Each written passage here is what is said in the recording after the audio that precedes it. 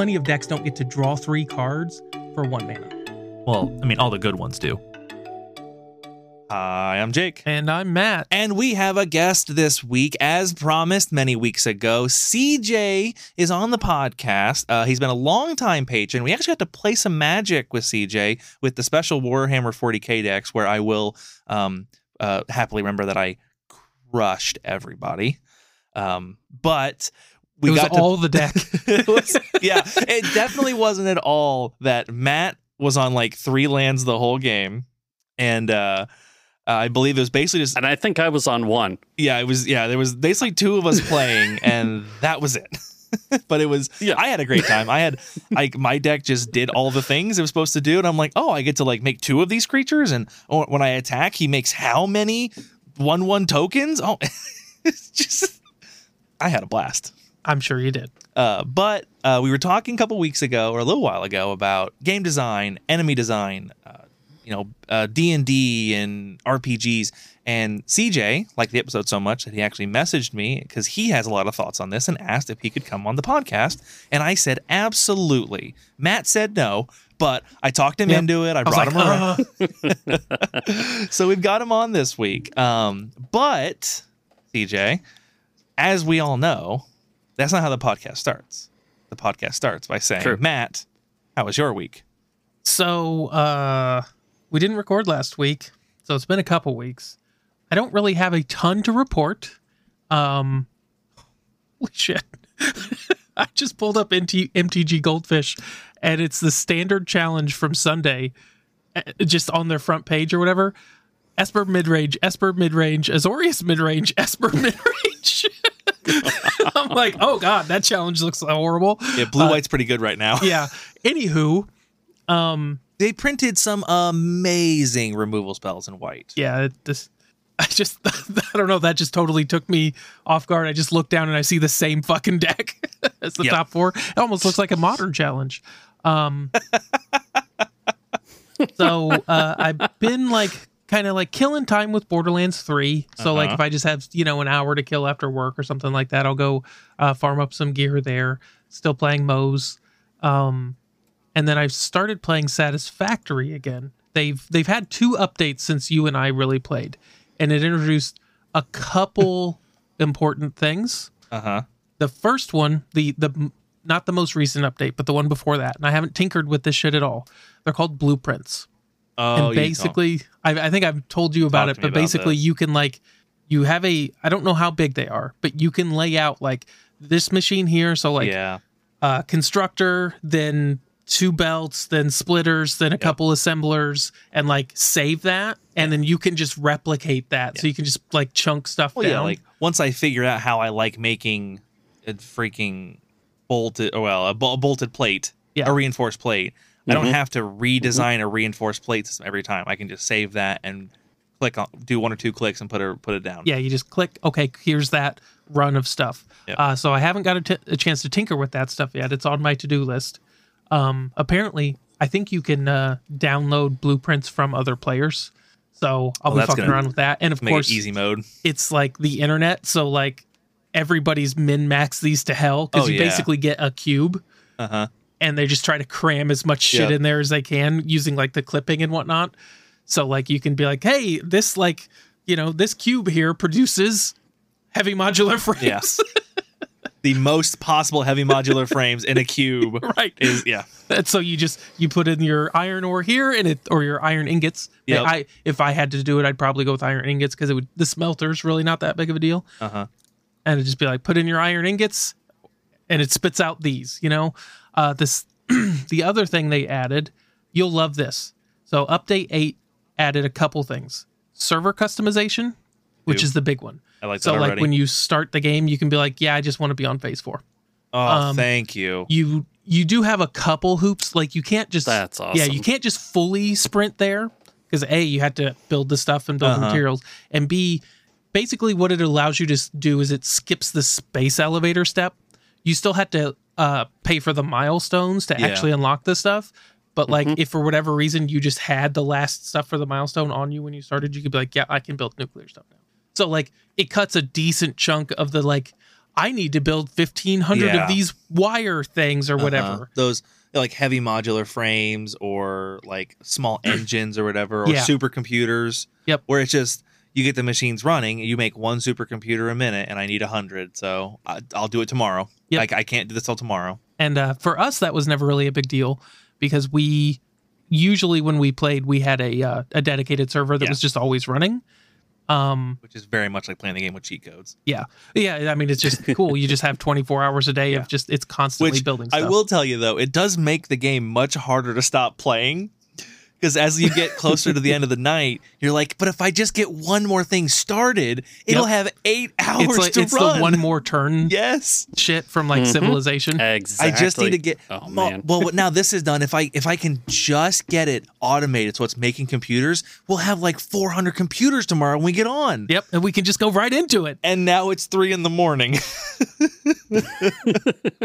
The other thing that they added, and I'm sure there's other stuff too. I guess I should mention the biggest thing is they went from Unreal 4 to Unreal 5. Does it look Oh, better? that's so cool. It would probably look better on your computer. Oh, okay. The system requirements have gotten a little more Chunkier. Yeah, a little. You need a little bit better of a computer, so I just turned off some of the settings and whatnot. That's risky because that game already has like when you get a medium amount of stuff going, there's a lot of things happening. Yeah, there's a shit. It's very processor heavy game. Gotcha. Good thing I've got like 16 cores now, or Right. no, like I think I have 12 cores and 24 threads. Yeah, my computer runs it fine currently. Yeah. We'll see when we get to a little more complicated stuff. Most important question: did they ever fix? I believe they did, but did they fix smart sorters on servers? I don't know. I haven't read any patch notes. So for anybody who doesn't know, a smart splitter, they just don't work on a dedicated server. Yeah, I'm pretty sure they have. I'm pretty sure the last server we made, we had smart splitters making a storage system. But the first server we made, Matt and I, like finger fucked smart sorters for like an hour and a half. Yeah. Before eventually Matt was like, "Oh, they just don't work." Yeah, I just did some Google foo and was like, yeah, it's just they don't work on dedicated servers. So We you're tried fucked. forever to just figure it out, and we couldn't. And turns out there's a good reason we couldn't. Yeah. The last individual thing that's cool is they added actual power line towers. So instead of having like just the little power line poles and you had to Yeah. stretch them, they're specifically designed for making like for basically connecting large power networks across large distances. Yeah. So if we go go back and make the oil field, we can just run a dedicated power grid off of the oil field. There's literally one wire running this way and one wire running that way. And they have like they're big towers, and they apparently you can like they have a much longer range, so you need far fewer of them. Thank you. So you can like place one, run really fucking far, place one. It dramatically reduced the walk 50 steps, place a fucking telephone pole, Yeah. walk 50 steps, place another one. Spent a lot of time doing that. One of the server options is you can just turn on flying. Oh, So I'm just like, fuck it. I've played this game for like Yes. 500 hours already. I just Yep. get to fly. I don't need to. You know how much I hate running around because I know. there's always this huge period of because the same thing in like Minecraft, where how long do I deal without making a hub and transportation? And so for that one, it's like those stupid tube things. Yep. Which they're not even wicked faster; they're just more convenient. Yeah, it's just they're kind of like flight paths in WoW, where it's like you just get in this, and then 2 minutes later you're where you need to be. Yes. So how long am I willing to deal with not spending an hour making these stupid fucking tubes going everywhere? Yeah, so you can just fly. Oh, thank you. Now I still don't move any faster. Like you just turn on, you just Like you can just sprint. go in a straight line. You can just elevate yourself up, go in a straight line. You can also make all the enemies just passive, so they're Yes. still there, and you can still farm them for whatever you need. Love it. But they don't attack you. Like, so I just basically turned all that stuff on. I don't mind the enemies once you have the ability to actually deal with them a little bit, because Yeah. it gives you something to do with like the guns and stuff Uh-huh. like that. But like early on, they're just a hassle, and I've already done that. Like this is just stuff I've already done. Like Yeah. this is my third or fourth server. Like I've been through this first like 20 hours 4 or 5 times now. Yep. I just want to like get going. I'm basically trying to sprint back to where we had our last server, where we were just about to start nuclear stuff. I'm going to try to get all that shit going and then fuck around with nuclear stuff. I wonder if I should still have the save file for it. I'm pretty sure when I closed that server down, I exported the save file. I'm sure it's dead now. Like after a big update, those save files are dead. But yeah, I don't know. I don't know if it would work or not. But I'll just rebuild it anyway. But yeah, so that's what I've been doing. Not really a whole lot. I'm going to be out of town for the holidays. Yeah. So that'll be cool-ish. It's funny to me that we accidentally skipped the week before the holiday, not the week of the holiday, like everyone else probably did. Oh, yeah. Like the smart people who are like, hey, let's just not put out one for Thanksgiving because no one listens to them anyways. Nope, we're putting them out for Thanksgiving. Nope, so if you want to have one episode for your drive to your in-laws, you've got Tantrum Cartel here. Yep, so that's me. How about you, CJ? Oh, man, I've been doing, it feels like everything and nothing all at the same time. Work's been abysmally busy.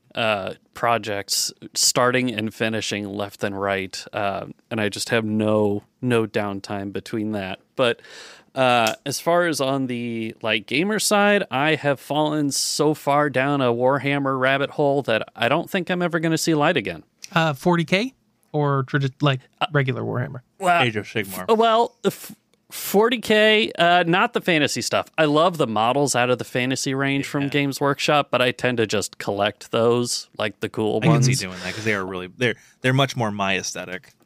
Oh yeah, for sure. But as far as 40K is concerned, 40K is the game I play. I've been looking at, they have an offshoot game called Age of Darkness, which is set during the Horus Heresy. Yes. What the fans lovingly call 30K. Mm-hmm. Yes. And this past weekend, pre-orders went up for another offshoot game called Legions Imperialis. So if you've seen the miniatures for Warhammer, they're at what's typically called a 32 millimeter scale. Yes. The average height of a human is about 32 millimeters tall. GW gets away with their proportions by calling it 32 millimeter heroic, so they can have sort of exaggerated, larger than life minis and still be quote unquote in scale. Yep. Well, Legions Imperialis is 9 millimeter scale. So rather than having in a typical game of 40K, you've got maybe a few dozen miniatures on the table representing each individual soldier or vehicle or what have you. For Legions Imperialis, you'll have a single base with maybe 5 miniatures on it, so that you're playing with 50, you're much more at an army scale game rather than sort of the skirmish level. So you're deploying is. dozens and dozens and dozens of miniatures. Yeah, exactly. Oh my God. Sounds like a nightmare to paint. My first thought. Well, they're so small that you just, you base coat them, in my case, with a bunch of red on the armor and some black on the guns, and you're basically good to go. Fair enough. I would have, this is the blue Legion, this is the red Legion, this is the white Legion. If you stick to the primary colors, you've probably picked a canon Legion, so you're good. Okay. And to be perfectly honest, it's the game I wanted to play when I first discovered 40K. It used to be called Epic 40,000, but this was back in the late 80s when they first started, and it was at that scale. And I've always had a fascination with Napoleonics and stuff like that. Square bases, massive armies, recreating battles like that. But I liked the army scale. I wanted to be able to put a whole huge army on the table and do all of that. But that game died decades ago. Not supported. You could probably get stuff secondhand on eBay, but I wasn't going to hassle with that. So I was really excited when they announced Legions Imperialis. So I'm really hoping that my local community picks it up, gets into that. Well, good. Yeah. There's something better than like what you've been dying for, not only being made into a thing, but being made into a thing by a super popular company that, like you said, it will be super supported. They're gonna make tons of minis, a good rule set. It's gonna be R&D'd out the ass, and it has a huge community to find people in. Yeah. Which also the community has glommed onto and nicknamed Shorty K. Yep. Nice. That's perfect. That's perfect. Yep. I sign on with that 100%. It's about a third the size. Third to a quarter. Basically. That's perfect. Shorty K. So, awesome. Yeah. And on top of that, I've been pulled back. I got bit by the World of Warcraft bug after BlizzCon this year, and watching the keynote speech, seeing Chris Metzen out on the stage again, talking about the future of Warcraft. I was like, all right, I'll come back, but fool me 10 times. Yep. Still shame on you. Talking to a guy who bought Modern Warfare 3. They just announced a new expansion, didn't they? Oh, they announced the next 3 expansions. It was part of a. I just happened to open the launcher and I was like, "Hey, what the hell is this?" So what is it? What's going on with the new expansion? What's making it making you want to play? Well, if you want to read between the lines, they looked at what really worked for Final Fantasy XIV, and that they had a plan for the story. First of all, helps, and it at least this arc of the story is going to span 3 expansions. Now, it's not going to be, from what I understand, it's not going to be the normal expansion release cycle, like a year or 2 in between or whatever it is. They're going to come out relatively fast, but it's all going to be a connected story. I think it was Legion. During the Legion expansion, which was like 3 expansions ago, somebody stabbed a huge sword into the middle of Azeroth, and they've just ignored it for up until now. That makes sense. So we're finally going to deal with that and what it actually means and the ramifications. And so someone had a plan for that, and they got fired, and no one knew what to do with it. I think it was Metzen. I haven't followed the background details of World of Warcraft in a long time. I just basically come back for an expansion, play it for a month, and you're like, yeah, it's more World of Warcraft. Yep. And then I go back to something kind of like else. Modern Warfare 3. Hey, it's just more. It's just Modern Warfare 2 again. It's still the same game. Exactly. Activision.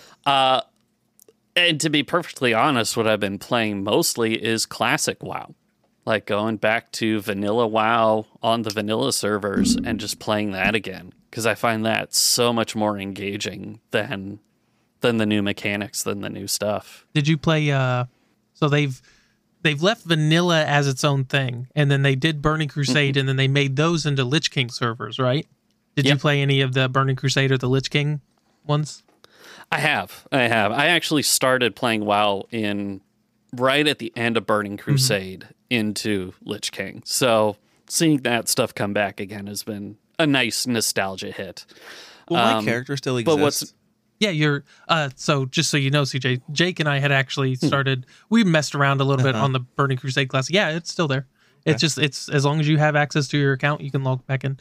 Yeah. Those servers have probably been updated to Lich King servers. Now, that being said, Jake, that character is a classic character, and you wouldn't be playing the new stuff with it. I know. If you wanted to ever play the new stuff, you'd have to make a new character. Yeah, but if you wanted to go get your rocks off on Lich King, I still have a level 15 or whatever character. Exact same character. Yep.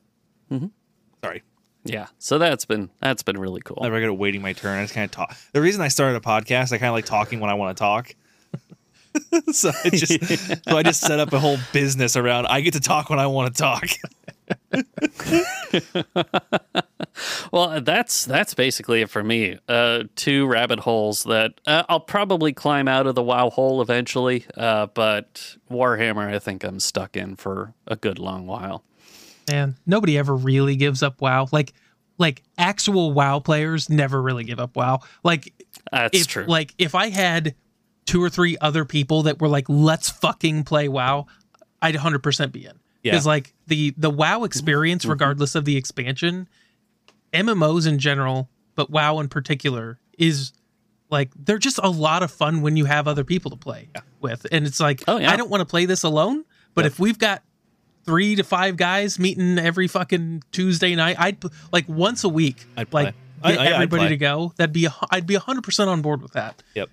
That would be cool. Yeah, like WoW is a great example of like the game is, for me, that's what Modern Warfare was, whether it be DMZ or Warzone or whatever. Like it really was not about grinding levels or leveling or doing ranked. It was just an excuse for us to be in the same Discord together for 3 hours tonight. Have a common goal, a common interest, work together to do something. Yeah, we can. And then like when everybody fucks up, then you all make fun of each other. Yeah, and it's fucking hilarious when when so and so has a horrible match or ruins the mission or whatever. Yep. Leroy Jenkins ends and pulls all the mobs and dies because apparently I can't fight 6 commoners at once. Yep. Like. Let's jump into some hardcore and really rank up the stakes. I feel confident that I will never play on a hardcore server. Not for real. Like I could I'm sure Matt could drag me in one day, but I will never actually play hardcore. Oh, in what? WoW. Hardcore WoW. Oh yeah, for WoW. Yeah. That'd be I want to try it out just once I watched a bunch of streamers do it. It's like if you play intelligently, it's not that bad until you start getting into some of the higher level content where death is on the line for real. So something I have thoroughly come to understand after hanging out with Matt is that I don't play games correctly. And if you're gonna play WoW hardcore, you gotta play it correctly. You have to play correctly. Yeah, I was sitting there like you and who was that Emperor talking about Pontiff Sullivan on Discord, and I, for the first time in my life, I just wanted to be like, get good, Scrubs. He took me 5 tries. You guys suck. Nope. Took me hours. I spent days fighting Pontiff Sullivan. Like I had multiple... dodge right, dodge left, dodge right. Oh, fuck dodge off. Left. It's not that hard. I had multiple sessions where I was like, all right, today's the day. And it was not the day.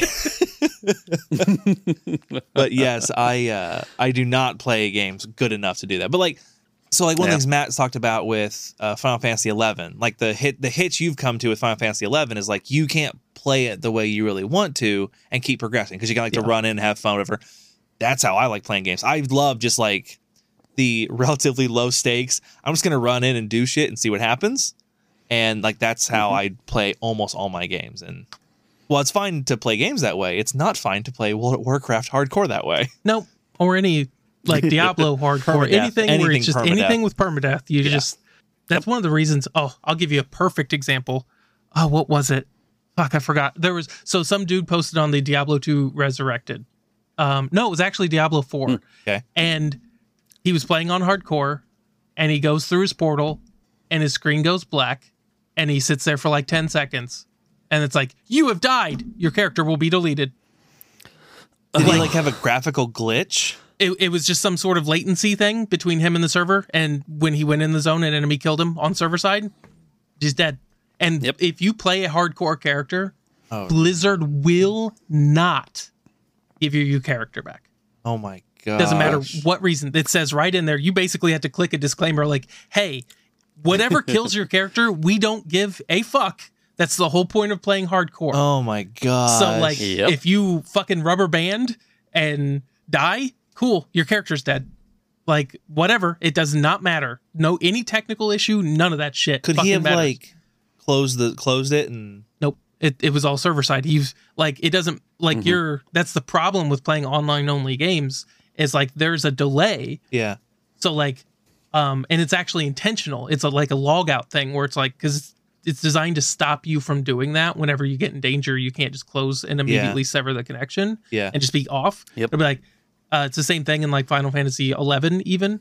There's like 30 seconds between like when you decide, like when you close the game and when your character's actually gone. And you can actually see it with multiplayer games. So like we'd be playing 11 and we'd call it, be like, oh yeah, Derek's ROing. And which means his receive signal 0, RO. And he'd have like a little red dot instead of like his connected dot above his head. And be like, but his character's still there, and it will still be being attacked, but it's no longer fucking. He's in the process of disconnecting. He's in the process of disconnecting. Until he's fully disconnected, he can be attacked, punched, killed, whatever. That's just that's the way it is with online games. So playing an online only game, hardcore, to me is just like begging to get your day ruined or your week or month ruined. Oh my gosh. It'll be like playing Dark Souls with permadeath, and it's like you might lose because you fucked up. You might just also get bumped off a ledge by a crab. Yep. And now you're dead. Sure is. So, oh my gosh. So I just don't do it. Yeah. No, thank you. Exactly. Yeah, if we got back into playing WoW, I'd be down to play WoW again. Well, not that I'm not guilty of this as well, because I'm sure if any of my friends were listening that this has come across. One of the things that bugs me, it doesn't bug me, but one of the reasons why I'm always hesitant is like I get super into it. Yeah.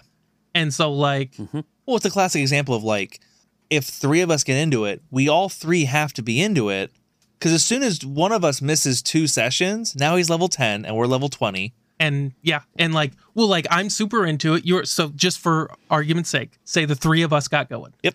And you guys miss a week. Yep. I don't get to play that week. Yeah. Yep. But Really? I guarantee you, I want to play.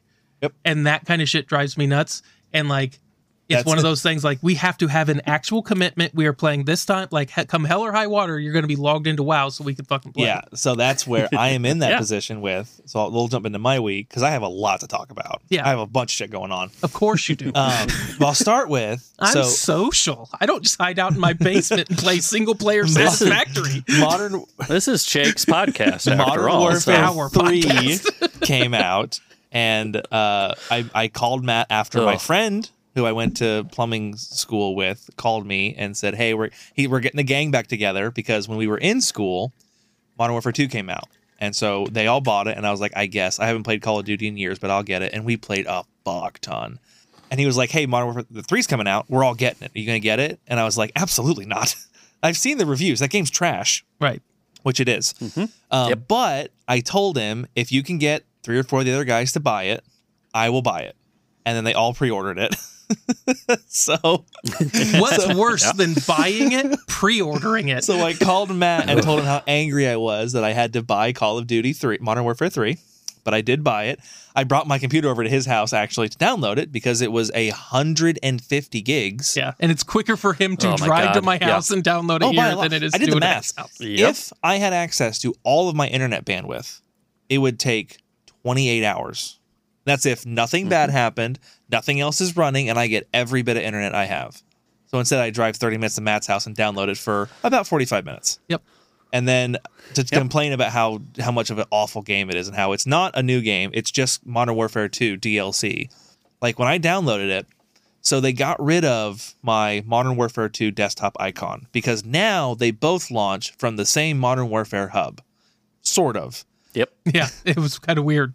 But they basically do. Except they didn't change the app icon to Modern Warfare 3. It still has a Modern Warfare 2 logo. And when you log into the game after purchasing it, the first thing that pops up, I'm loading into Modern Warfare 3 is Modern Warfare 3 is releasing soon. You should check it out. Trying to sell me Modern Warfare 3. They've since changed it. Now it says thank you for purchasing Modern Warfare 3. Hey, But literally unplayable. 0 out of 10. well, you should have seen. So Dr. Disrespect, he's a very popular streamer. There's a whole clip of him on Twitch. He got obviously early access. He pre-ordered it. Day it's out, he downloads it and he clicks play. And it goes to black screen. It says update requires restart. So he restarts it. And he's like, all right, guys, jumping in. Because you can play the campaign. Campaign of Modern Warfare 3. Jumping in now. And it loads in. You click on it. And it says update requires restart. And it's like 7 times. Oh my he God. He literally cannot play the game. Don't worry. Now that Microsoft owns them, it'll all be better. yeah. For sure. Because I definitely didn't have that update issue we talked about like 3 episodes ago, which would be about a month ago now. It's still doing that. Yep. Like I had to fucking go in and like, because you can't just go in through your normal fucking like user settings and turn off updates now, which is fucking stupid. But there is a way to kind of do it. Well, I had done that the last time. It fucking turned itself back on. Wow. I'm just because Oh, it'll wow. update to 99%, be like, can't complete update, had to restart, then has to uninstall the update, which takes, for whatever reason, Yeah. a lot longer than it does to update Yeah. it. It probably has to do with like proofing the files and whatnot. I was so fucking pissed. I was gonna play Satisfactory on Saturday instead of Sunday. Came down, that happened. I'm like, I'm just too mad. Yep, something's gonna get broken. I finally got logged in. I was like, thanks Microsoft for letting me use my fucking computer. Yeah, now I'm going to bed. That's how I feel when I log on and my computer forces itself into a 2-hour update, and it's like, when am I allowed to use the computer I purchased? Yeah, when can you just Bill give Gates me the says so. schedule, please? Yeah.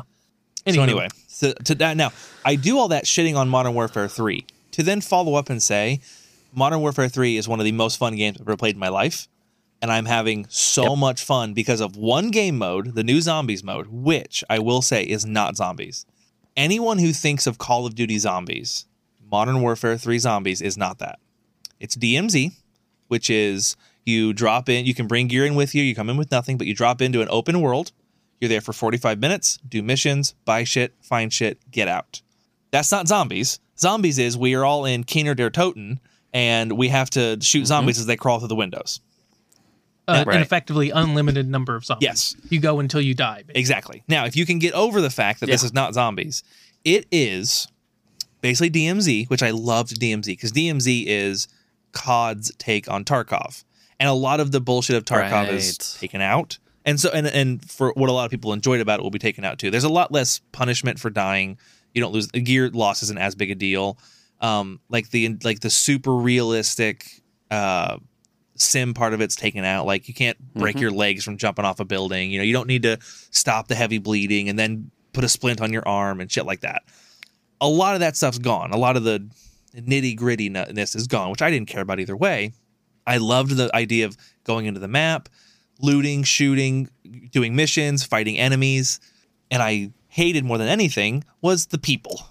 The people ruined it. Well, DMZ was Tarkov Light, but it still had people. And like you'd just be rolling around and you get ganked by a group of 3 people. And there's nothing you can do about it. Mm-hmm. Well, Zombies is DMZ with no PvP. Other people spawn in. It's all PvE though. We're all friendly. You can't shoot them if you want to.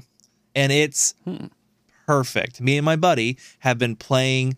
We've played hours and hours and hours. I had a couple days after I downloaded it, I had a day off, and it's one of the guys from work. He's actually had back surgery, so he can't really do anything. We played Zombies for like 8.5 hours, and it was perfect.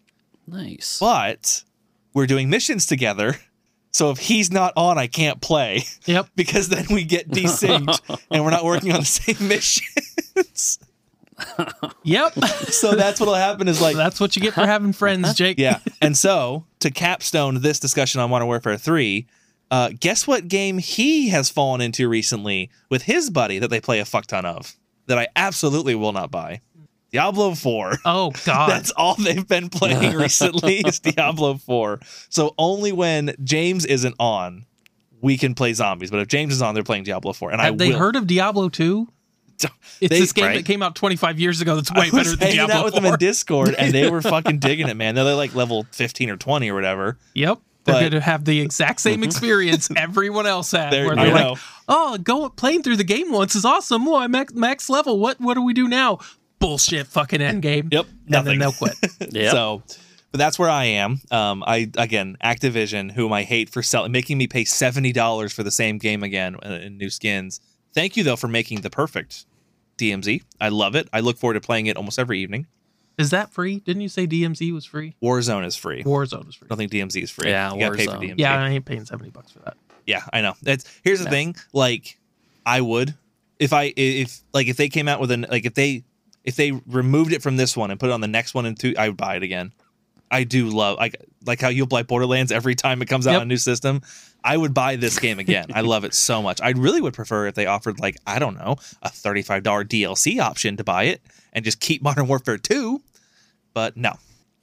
The other thing I have been doing is I've been playing a fuck ton of Magic on Arena because I found a smoking hot blue-white control deck in Standard, and I am in love with it. It's WinCon is the new Phyrexian Jace and milling your opponent. Oh God! So now it happens in chunks. Don't get me wrong. One of the cards it has it's some 3-mana artifact. It's the Realm Breaker. It's a 3-mana tree. You can pay 2 mana, tap it, target player mills 3, and you can put a land from their graveyard into play tapped. So it's a great way to get some consistent mill, get some ramp going. But it's just board wipes, kill spells, more kill spells, and then a couple Jaces to mill them out and win. It's amazing. I love it so much. It is so much fun to play. I'm only in like platinum, like platinum 3. So I'm not even like, it goes platinum, then diamond, then mythic. So I'm not playing against like even meta decks necessarily. But I have so much fucking fun playing this deck, just killing everything. What's the, I don't know if you're following Magic as much, CJ. What's the new white removal spell they printed? It's like 1 in a white, and it's like, oh God, I saw some people talking about it the other day, but I can't. Oh, there it is. Because it's 1 in a white, instant. For a target creature, enchantment, or planeswalker, its controller creates 2 map tokens. A map token is their artifacts with 1 and tap it, sacrifice it, target creature you control explores, activate only as a sorcery. Yeah, and so if you plan on just killing all their creatures, boy, those are pretty fucking useless. Yeah, they're great in multiples. Because it's just like, hey, cool, you just have fucking a bunch of map tokens. I've had a lot of games end where they've got like 6 map tokens, and because you can't even use them if you don't have a creature. Yeah, like you can't because it's not like it's a clue. No, they are powerful that you can like filter through your deck. You can draw some lands, but you can obviously bin cards and dig for answers if you have a creature. If you don't have any creatures, they're just useless, and I love it. I have so much fun playing that deck, and it's blue-white control. It has like 2 negates, so there's no counter magic. Everything resolves, and I'll deal with it on board. And it's not perfect, obviously, but it's pretty fucking good. So I've been playing a ton of Magic. I've really enjoyed that. I had, luckily, I had a lot of the blue-white base because I like playing blue-white a lot. So I only had to spend like 30 or 40,000 coins of my 180,000. So I still probably have another standard deck in there if I wanted it. But nice. Because I talk pretty heavily on how much I loved the no ban list for Historic because it was just a really powerful blue-white control. Well, Standard apparently has a really powerful blue-white control list, and I jumped on that wagon. Lastly, to wrap up how my week has gone, I can't skip the episode without talking about how kind of awful my Sunday was.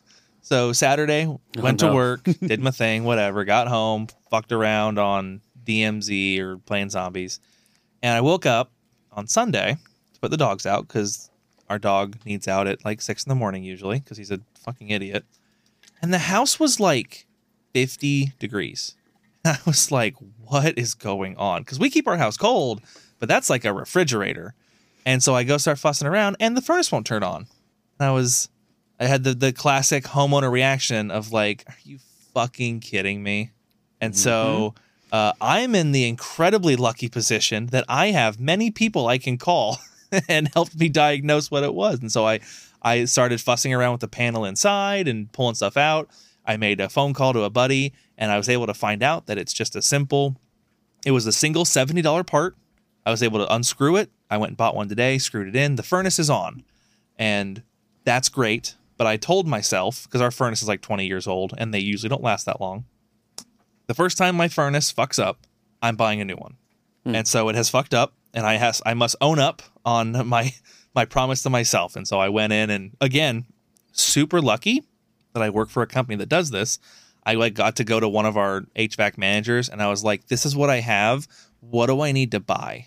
And we talked about it a bunch, and he basically steered me towards what furnace to buy. So I went and I spent $2,000 on a furnace, and tomorrow I'm going to go in and find one of the install crews, and I'm going to offer them $500 to come out one weekend and install it.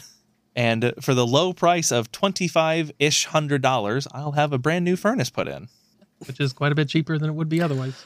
No kidding. I'm not happy that I have to blow $2,000 or $3,000 on a furnace, but I'm also happy that I only have to blow $2,000 or $3,000 on it. Because I was talking to the guy at work, and like with our company to get a furnace like I'm getting, and to have it installed with us, and which, keep in mind, we're a little more expensive than most companies, but I mean it would probably be like $6,000-$7,000 minimum to buy the furnace and have it installed. So I'm getting it for half price.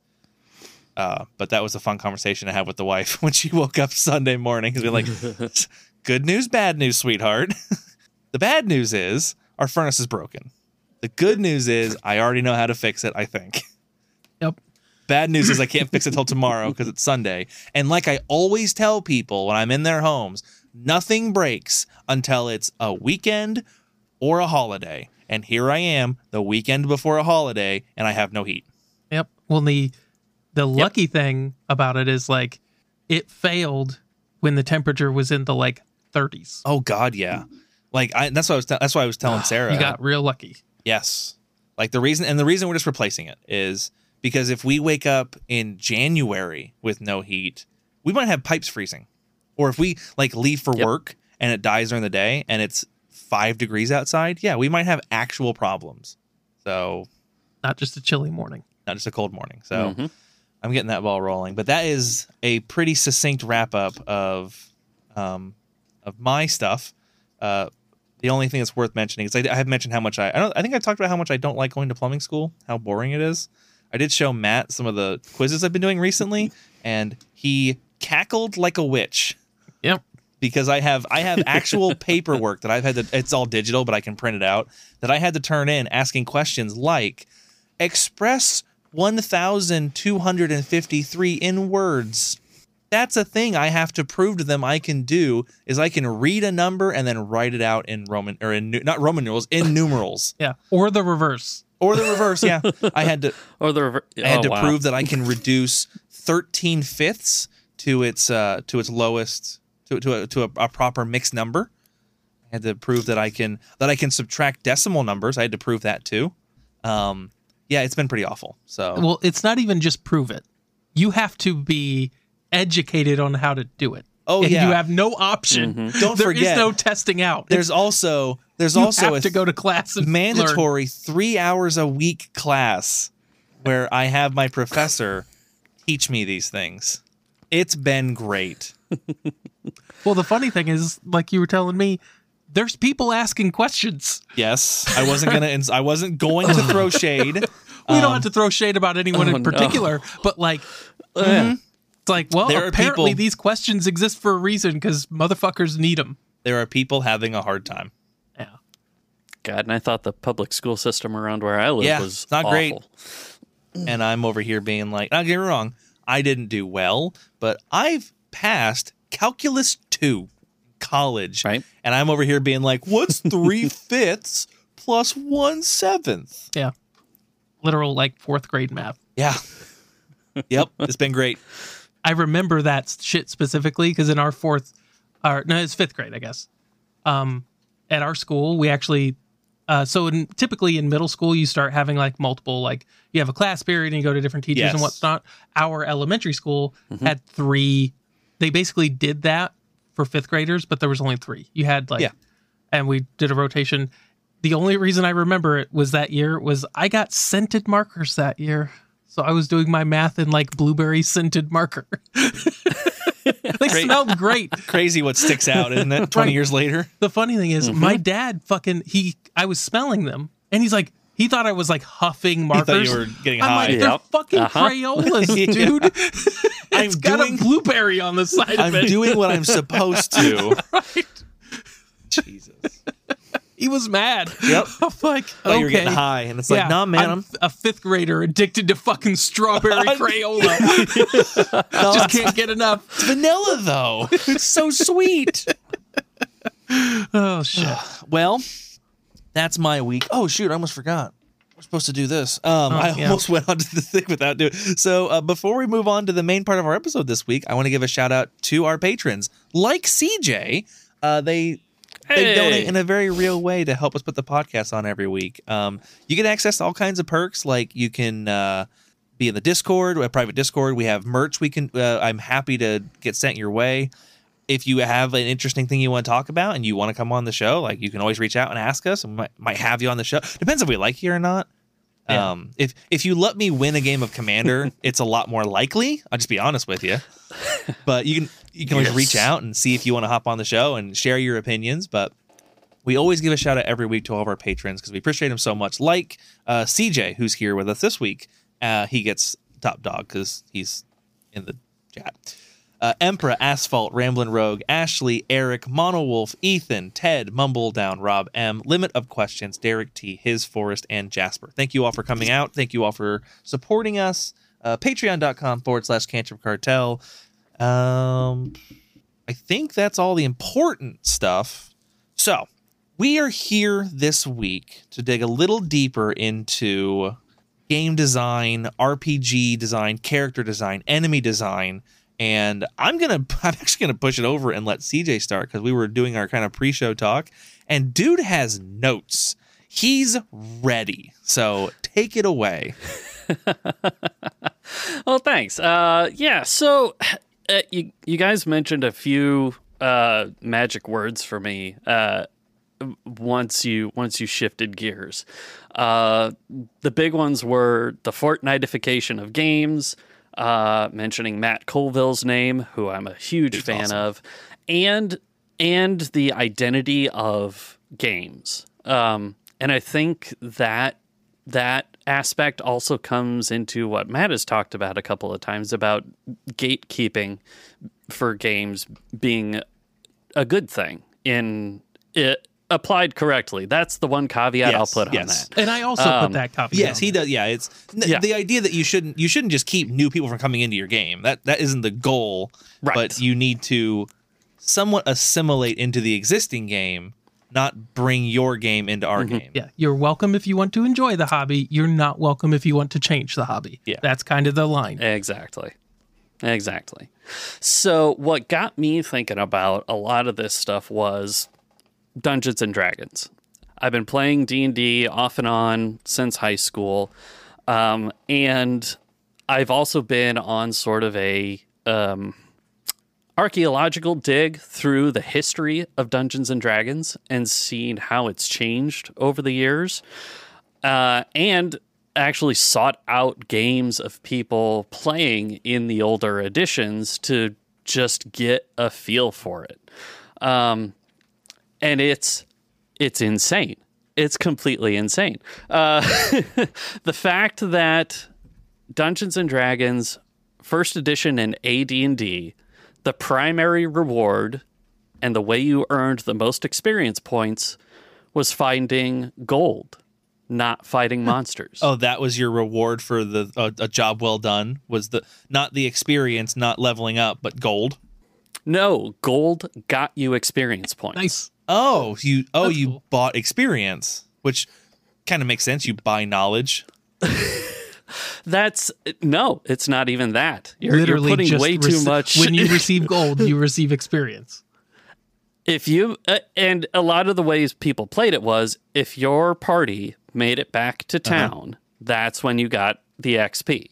How much gold did you? If you made it back, well, maybe made it back to safety is the better way to put it.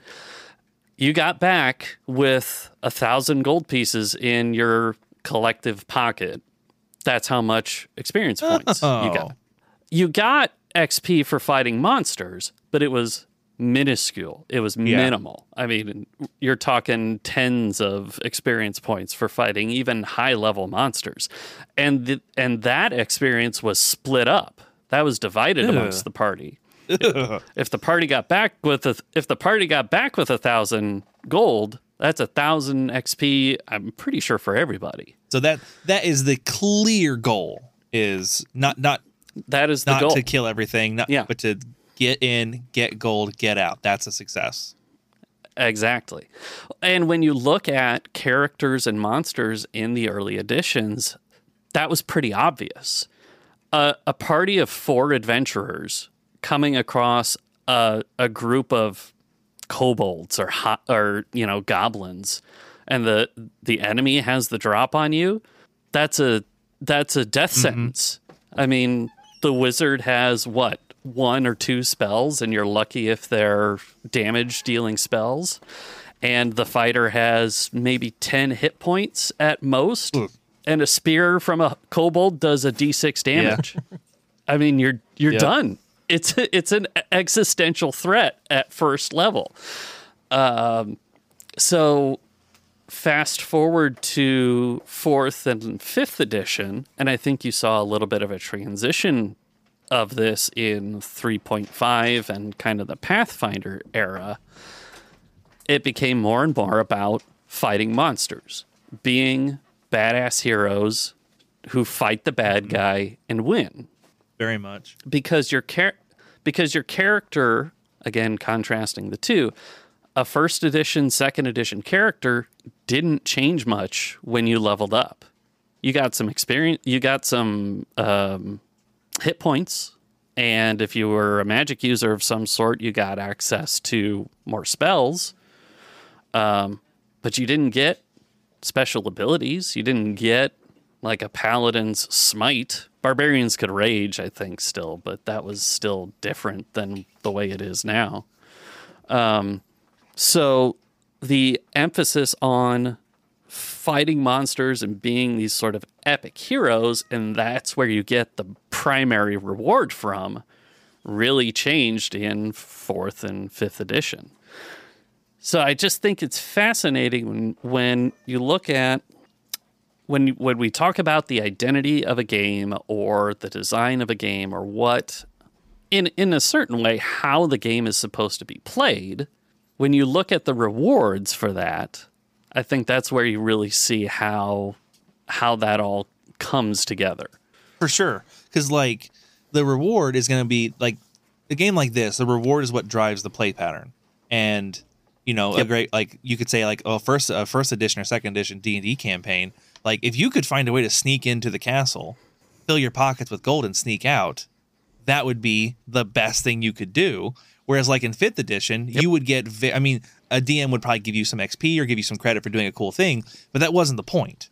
The point wasn't for you to go in there and get 20,000 gold and get out. The point was to go in and slay the dragon. If the dragon's not slain, we didn't succeed. Nope. And You those just are got some money. Those are complete opposite perspectives of a game. Exactly. So I think it's I joke about this a little bit with some people. It's like it'd be like loading into a Dark Souls boss and trying to talk them down. Yeah. Or like it's not what the game's about, man. Like getting into Dark Souls and, like, let's say you can avoid the boss fight. If you can sneak around him, you can open the door and get through the door. It's like, that's not the point. Like, the goal of Dark Souls isn't to get to the end. The goal is to kill all the bosses. That's what we're here to do. I like that. Getting into Dark Souls and talking the boss down. No, Pontiff Sullivan, we can meet in the middle here. There's always room for compromise. Right. Yep. And if you could just hand me that awesome weapon you use, I'd just really you have appreciate two. You that. don't That'd be need cool. both. Exactly. Or, God, a more recent example, maybe, talking about the difference between Diablo 4 and Diablo 2. And that change over time has been... I mean, God, you look at something that's had such a successful formula the way Diablo 2 did, and then how they... I get the want to by a game designer of any stripe to say, this is cool, but I think, why don't we try this? The classic, like, I could do better. Well, I mean, not even Or at least different. better. Like, try something new. Yeah, try something new. Perfect example, Jake, your DM. Yeah. Setting up your session 0 stuff for not to audit your DM or your game or anything like that. Oh, we did. Don't worry about it. Pretty hard. But I mean, to try something just to see how it shakes out and see if that's something that's, successful. I would argue Diablo 4 is a fine game. It is at the very least a game that runs and works. Whether it's got the depth and the longevity of something like Diablo 2, who knows? I think we do know. I think the internet seems very confident that they know. As someone who's never played the game, Reddit is 100% sure they know. Yeah. The biggest thing to me is, like, the games I kind of followed, like, so Diablo 2 was out forever and whatnot. Well, what got me excited was, like, Marvel Heroes came out, and one of the primary guys from Diablo 2 made that, and you could tell. And, like, now right. Marvel Heroes is now defunct. He's left it. The servers are off. They got fucking booted by Disney, blah, blah, blah. Yeah. Long story. But I mean, that was one of the only, like, free to play games. I probably spent somewhere between $300 and $500 on Yep. that. Every time a new character would come out, I would buy it. Yeah. The new costumes would come out because they kept up with the movies. Yeah. So like the game was out for a while, and then Iron Man 3 comes out, and like Iron Man has all those suits in that one. Yep. And they come out with a bunch of different fucking Iron Man suits, like costumes for your characters. Like that game was awesome, but fundamentally the gameplay was like really good, and it was Yeah. a very good loot driven kind of game. And it kind of had, it was kind of like a better, it was closer to like if Diablo 3 was really good than like a Diablo 2 clone. Yeah. But it was a little like the gameplay itself was a little more arcadey. You had like instances with like a hub and stuff like that.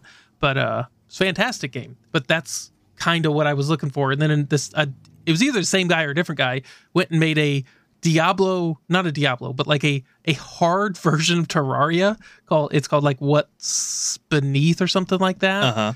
And that was really cool too. And like you just kind of got to find the developers that like make games that you like, and just follow them around, like following an author, like, right? Pretty much. Like Jim Butcher could write a book about most things, and I'd probably enjoy reading it. Yeah. So, the more we talk about this, it actually a thought kind of occurred to me because we're doing a lot of comparing. Like we have, in my opinion, a great example of. So we have Diablo 2, which is a phenomenal game. It sold more copies than any other game ever, or whatever. It's obscenely good. Yes, it's very good. Yep. Would you be happy to pay $70 if they remade Diablo 2 but reskinned it? Because here we are throwing shade at Activision for taking Modern Warfare 2, which most people relatively enjoyed. It did okay. And they made Modern Warfare 3. And all Modern Warfare 3 is Modern Warfare 2 again, reskinned here and more money for it. So what do you guys feel about that? Go ahead, CJ. I come in on sort of the I come in on sort of the positive side of that. If the foundations are strong, I tend to be a fan of things, you know. As much as I dip in and out of WoW, I keep coming back because at the very least the foundations are strong and the gameplay loop is enough to keep me coming back to it. So I mean, my purchased it every time it comes out game is Skyrim. I own that on too many platforms. Yep, that's fair. And so, and I actually also Diablo 2 Resurrected. I've got so fucking good. It's awesome. I've got that on my PC, and since it's got cross saves on the Switch, I can play that on the go sometimes. It's awesome. I would imagine if I was more of a COD fan, I would probably be one of those people that said, "Oh, okay, yeah, it's more COD. Great, give me more." Yeah, which COD's kind of a bad example a little bit because but it kind of isn't also because everyone's complaint is all they did for Modern Warfare 3 was they took a bunch of the maps from other games, they're reusing a bunch of the maps, they're reusing a bunch of the guns, and there's some new guns obviously, and maybe like some very minor tweaks to mechanics, but they just took the Call of Duties and re-released them as another game, and everyone hates it, which I get because it's on the surface a scummy thing to do. Like COD took all the assets they already had, maybe upscaled them, maybe rebuilt the maps in the new software, but they didn't redesign the maps, and then charged us full price for them. Whereas, and I say this because I'm pretty sure you guys would both be okay with it, and I know I would be okay with if they took Dark Souls 3 and they made Dark Souls 4, and it was just the exact same everything, but just more. Yeah, I'd buy it 100%. And I bet Matt would love to buy Diablo 2 again if they just made Diablo 2.5 and it's just more Diablo 2. Yeah, so like I'm kind of somewhere in the middle. So my requirement of obviously it's different when you're talking about a remake, and that's one of the like buying Diablo 2 Resurrected is a little different because like the playing original Diablo 2 is like fucking horrible because it's so old. Yeah. But like if we were going to start at Diablo 2 Resurrected. Did we play Resurrected? Yes, That's the we played upscaled. it's basically the remake of And it. that's what you could flip back to the old graphics, Yeah. and I was like, oh, geez, that's rough. Correct. Like, can you imagine playing something where the resolution is like 300 by 600? Not for it's long. fucking bad. Yeah. So like, Well, I'm Still sure did when, it, though. when that Still was the did resolution it. of your TV, it probably wasn't that bad. yeah. but- Well, at the time it was fine, and don't get me wrong, there's still plenty of reasons to play it outside of the graphics. But like, I was like, fuck yeah, I will buy a modern looking Diablo Yeah. 2, Yep. and I played the hell out of it. Right now, I wouldn't. I did also buy it for my PlayStation because it, like CJ said, it's got cross saves. I didn't know that at the time, but fucking Right. happy surprise about that. yeah. And I prefer to play games sitting on the couch, whatever. If they were going to come out with a Diablo and let's just say Diablo 2.5, Yeah. and this is where I would compare it to something like Call of Duty. What I want is actually more content. So like I want the base gameplay would be the same, which in Call of Duty's defense it does. Yep. But like, for example, Diablo 2 came out. There was a bunch of patches. Then they came out with Diablo 2 Lord of Destruction, which is the expansion, added a fourth act, Uh-huh. or fifth act. I would need like a sixth act or sixth or seventh act. Like I want everything that Diablo 2 has, plus the reason why I'm actually giving you more money. Because you didn't really spend any money to make, you already got me for Diablo 2. Yeah. So I'm not, outside of like very specific games where I just want to buy them to be able to play them on a specific system. Yeah. Like you had to actually be selling me something. So like what I would do if I was in, like what I would like to see out of COD would be something closer to like Overwatch, the original, or Apex, something like that, where it's like Modern Warfare is a game service, or like WoW or Final Fantasy, and like you charge me $10 a month That's hilarious. and actually. just fucking create new content like every 3 months. Like crank out maps, crank out guns, crank out classes. That's Yep. literally exactly what me and some of my friends on my other Discord have been talking about. How, like, with the way they're treating COD, we'd rather it just go to a subscription-based service. 'Cause Right. They need to keep milking money out of us to keep You their game had to going. keep the lights on. Which, like, we all get. Like, I get, like, these servers aren't free. Like, devs aren't free. People fixing bugs aren't free. We get that. We all are of the opinion. It's like, can you just make COD a $10 a month thing? And we just have it's all COD. It's all the same. And we all have the same COD. Right. And It seems like that's the direction they're going in eventually anyway. I'm sure once they're fully integrated into the Microsoft ecosystem, I wouldn't be surprised if in the next year or so there was a subscription option. we'll just make it like it's like if they have the battle pass. The battle pass is a seasonal thing. You buy the battle pass and you get access to different perks. But yeah, just it's a subscription kind of thing where now it's just instead of paying $70 for the game, you just pay a monthly fee to be a part of COD. And then whenever the new COD comes out, your monthly fee, or it's Modern Warfare 4, the expansion, Modern Warfare 4 comes out, your $15 a month, you just get all that. Like Yep. you're on the Modern Warfare 4 maps and the Modern Warfare 4. Or if you want to, it'd be really cool if they did it like Lich King or like WoW, where most of like as WoW went through its multiple expansions, like the old stuff was all still there. Yeah, Correct? it built for the most part. It Yes. basically like vanilla is around, Burning Crusade comes out, and like the Burning Crusade zones are new, Yeah. and the original vanilla zones are still there. There's some changes, and they like update them at like there are some changes to the original vanilla stuff. There was changes, not so much to Burning Crusade, but like every expansion, there's been changes. Cataclysm was a big one. Oh, yeah. In my opinion, it was. I didn't actually enjoy the Cataclysm expansion, but I loved what it did to vanilla. Yeah, like it was exactly. so fun to like that it changed all the zones. They basically blew up Azeroth. Oh. And so like as somebody who'd been playing it for several years before then, I'm like, oh sweet, leveling is fun again. Because Yeah, like it's it's now all new new. stuff. So the only issue I see, and this is I don't know how they would navigate this, although it's Activision, so I kind of suspect how they would navigate this. So with WoW, you still had to buy expansions, but they were big projects. Yeah. So like when Burning Crusade came out, that was a huge fucking thing. Like it was a dozen new zones or whatever, a bunch of like a new storyline, thousands of quests, like a ton of content. You got to buy Burning Crusade. Yeah. You're still paying a monthly fee, but every 2 or 3 years they still get you. Yeah. Now, I think most people would be fine with that if what they released was actual worthwhile content. But like every 2 years, I mean, if they didn't have like a major content update, then it'd basically be what it is now, where only now you're paying a subscription fee. Yeah, as well. right. So you got to avoid getting the worst of both worlds, because like that's the kind of the problem with a first person shooter is like outside of just like new maps and new guns, especially with something like COD where there's not There's not classes, but they're not like super developed in the way they are with like a WoW class. You know what I mean? There's just I don't not think as much room for content. COD doesn't even have classes anymore.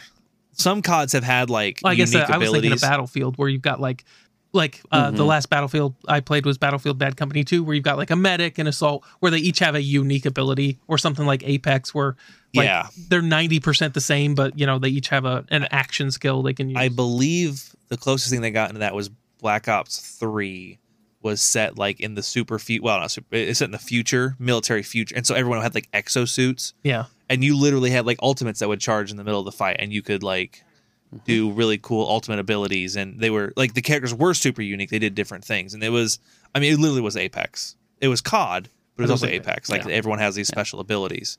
It's kind of interesting because it just occurred to me like here we are, and I've been on paper saying it like I would fucking love to buy, like when I bought the DLCs for Dark Souls 3, that's all it was just hey. Here's a new map. Here's new enemies. Go play more Dark Souls 3. And I would buy a new one of those every 6 months if they kept making them. Yep. Yet here we are, and here's the internet just roasting Activision like no tomorrow. When that's kind of what they did was like Call of Duty's Call of Duty, guys. Mm-hmm. You could skip 5 of them, and it's the same. I think that's what gets people though. Is like, so you've got say like Dark Souls 3, right? You get an expansion for that. It adds story. It adds bosses. Like there's new gear, and it's $20. Yeah. Yeah. Whereas with like the new COD, they're like, well, we put effectively a launcher in, which doesn't really matter to most people. Nope, it's relevant. And we had this zombies thing, and that'll be $80, please. Yeah. I think the real sticking point on that was the full price. If they had released that for $35-$40, I don't think people would be nearly as mad about it. If they had just made it the DLC it should have been. Yeah, and that's the thing is like most people don't have any issue paying for quality content at an appropriate price. Yeah. Like, I mean, to wheel it around to something, I don't know how familiar you are with it, CJ, but I know you haven't played a ton of them. The Metal Gear Solid Master Collection that I was playing. The Metal Gear community was like torn over whether they should buy this because it was like, well, I mean, they're charging $50 for 3 games, and they didn't fucking. They're like, oh, it doesn't have 4K and stuff. I'm like, the game's 25 years old. Yeah, like, chill out, guys. But like, you can't upscale 600p to 4K. Right? No, not without a lot of fucking work. Yeah, exactly. But like, everyone was pissed off. Meanwhile, I'm like fucking peeing my pants because I want to play Metal Gear Solid on my PlayStation 5. Yep. I don't like. Yep. I'm more than happy, and it's 5. It's actually several games. So there's Metal Gear Solid 1, 2, and 3, and Metal Gear 1 and 2, and VR missions. So there's like 6 fucking games on there for $50, and people are still pissed about this. Gotcha. And I'm like, there's like 100 hours worth of content on this fucking collection for $50. For $50, like.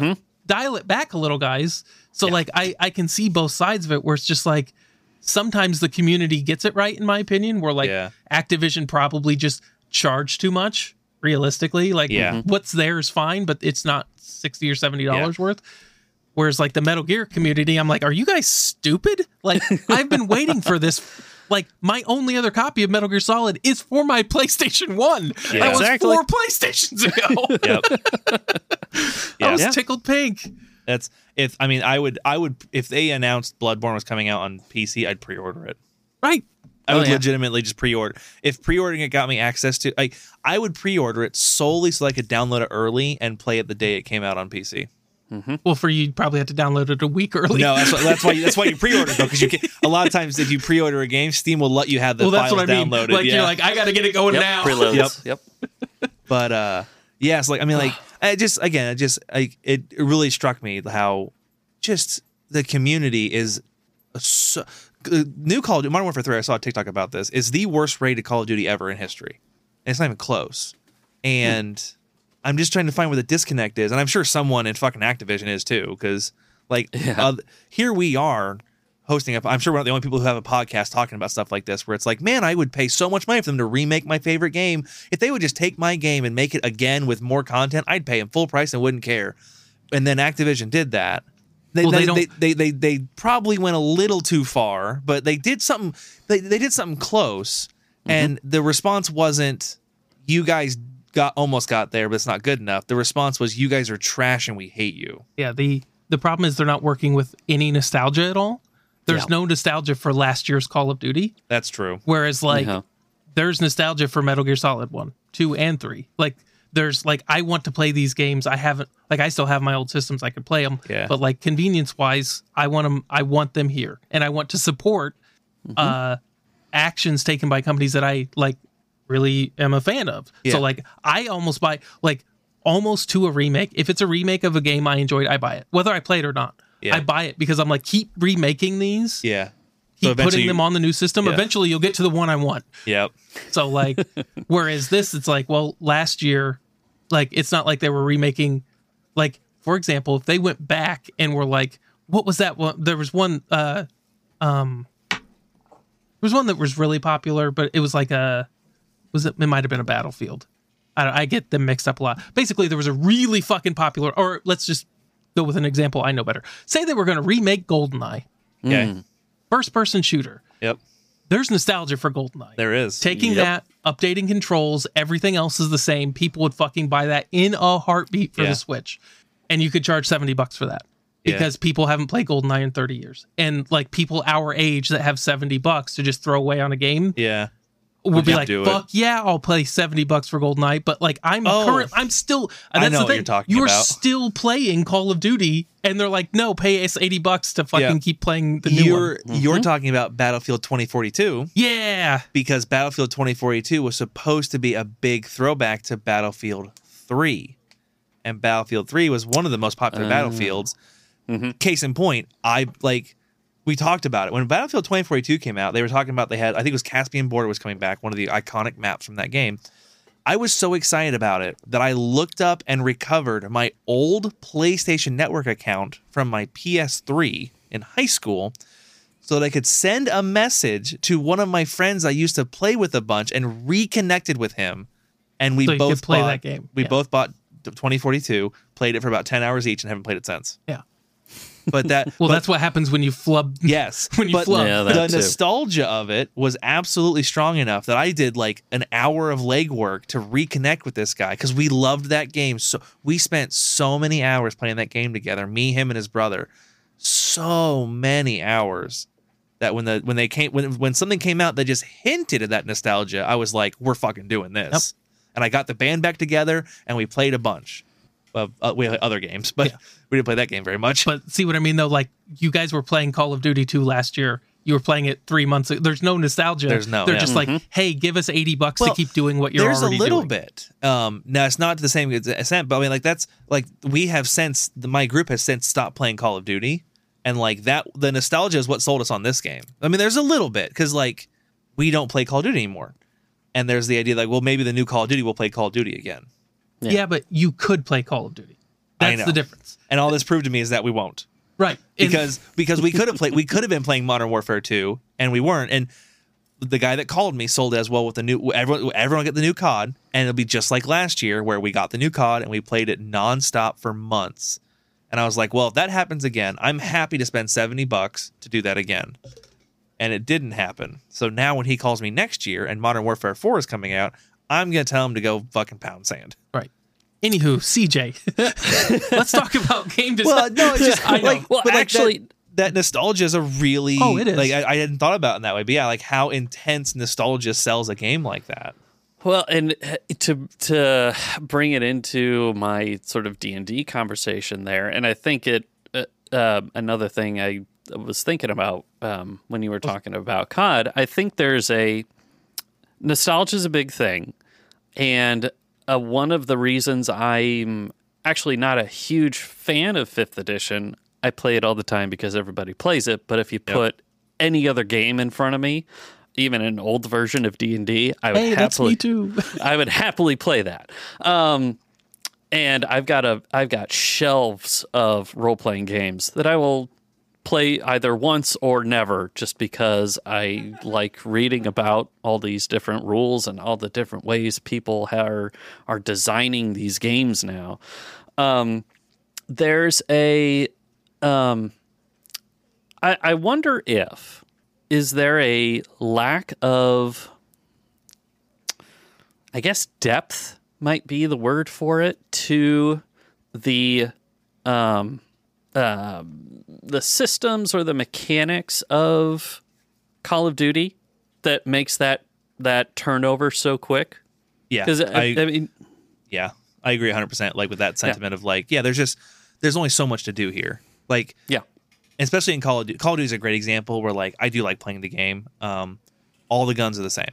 Now I get that SMGs are different than ARs, and ARs are different than marksman rifles and sniper rifles, but like all of the ARs are the same gun.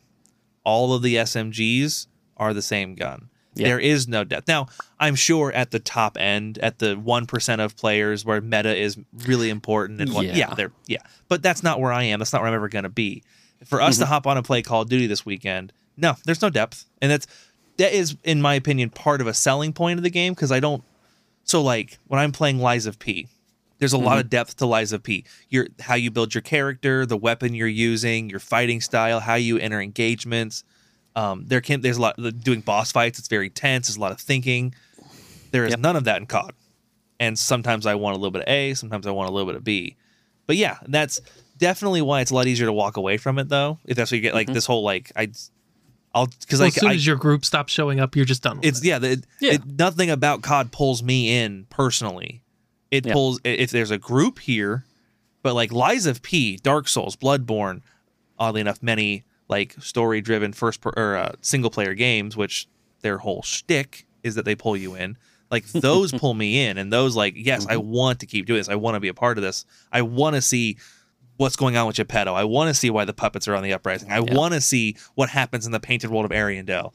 I don't give a fuck what happens on the Terminus map this week. Right. I'm good. Right? Unless you're watching a high-level Twitch stream of some super competition, then what happens on that map is interesting. Yeah, then it's cool. I wonder if D&D 5th edition. One of the reasons I'm kind of lukewarm on the whole deal is because it's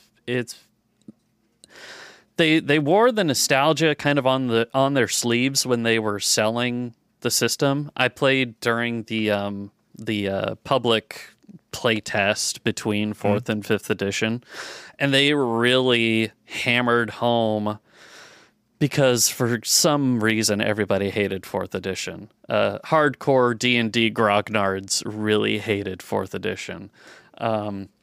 And so Wizards was like, no, we're going back to what you love about D&D. We're looking at where it came from in 1st edition, and it's going to be this. And I would disagree with that. And that's how we got 5th edition where it is. All of the nostalgia for the way people used to play D&D, with none of the idiosyncrasies, none of the heart that made early D&D really interesting. I would also argue that there's, and again, I like 5th edition. It's kind of fun. I'm in the position of like, I'm the new guy. That's what I started with, and I enjoy it. But like, there's not a lot of depth compared to, like, I listened to Pathfinder podcasts. I've played Pathfinder. I've listened to a D&D 2nd edition podcast before they upgraded it to 5th edition eventually. And like, yeah, there's not as much depth. There's not as much individualization on the character. Like when I looked at D&D, I learned a lot about 5th edition and listened to a lot and played a little bit.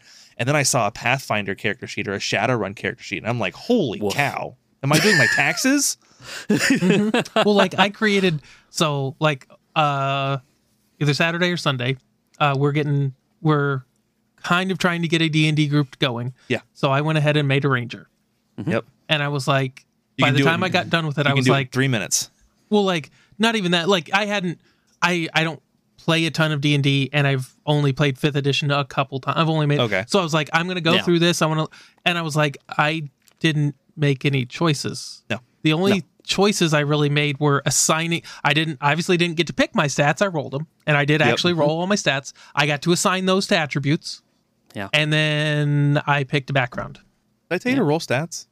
That's how it says to make it. I rolled stats. Oh, I was gonna have us do the stock stats. Oh, gotcha. Well, I rolled them. So Well, we'll roll them then. yeah, I don't really care. Like it doesn't. Yeah, like the choices you get to make, because I've made a couple of characters recently. You basically get to pick a couple proficiencies, yeah. and that's it. And then and you get to pick a couple proficiencies out of a list of like 12.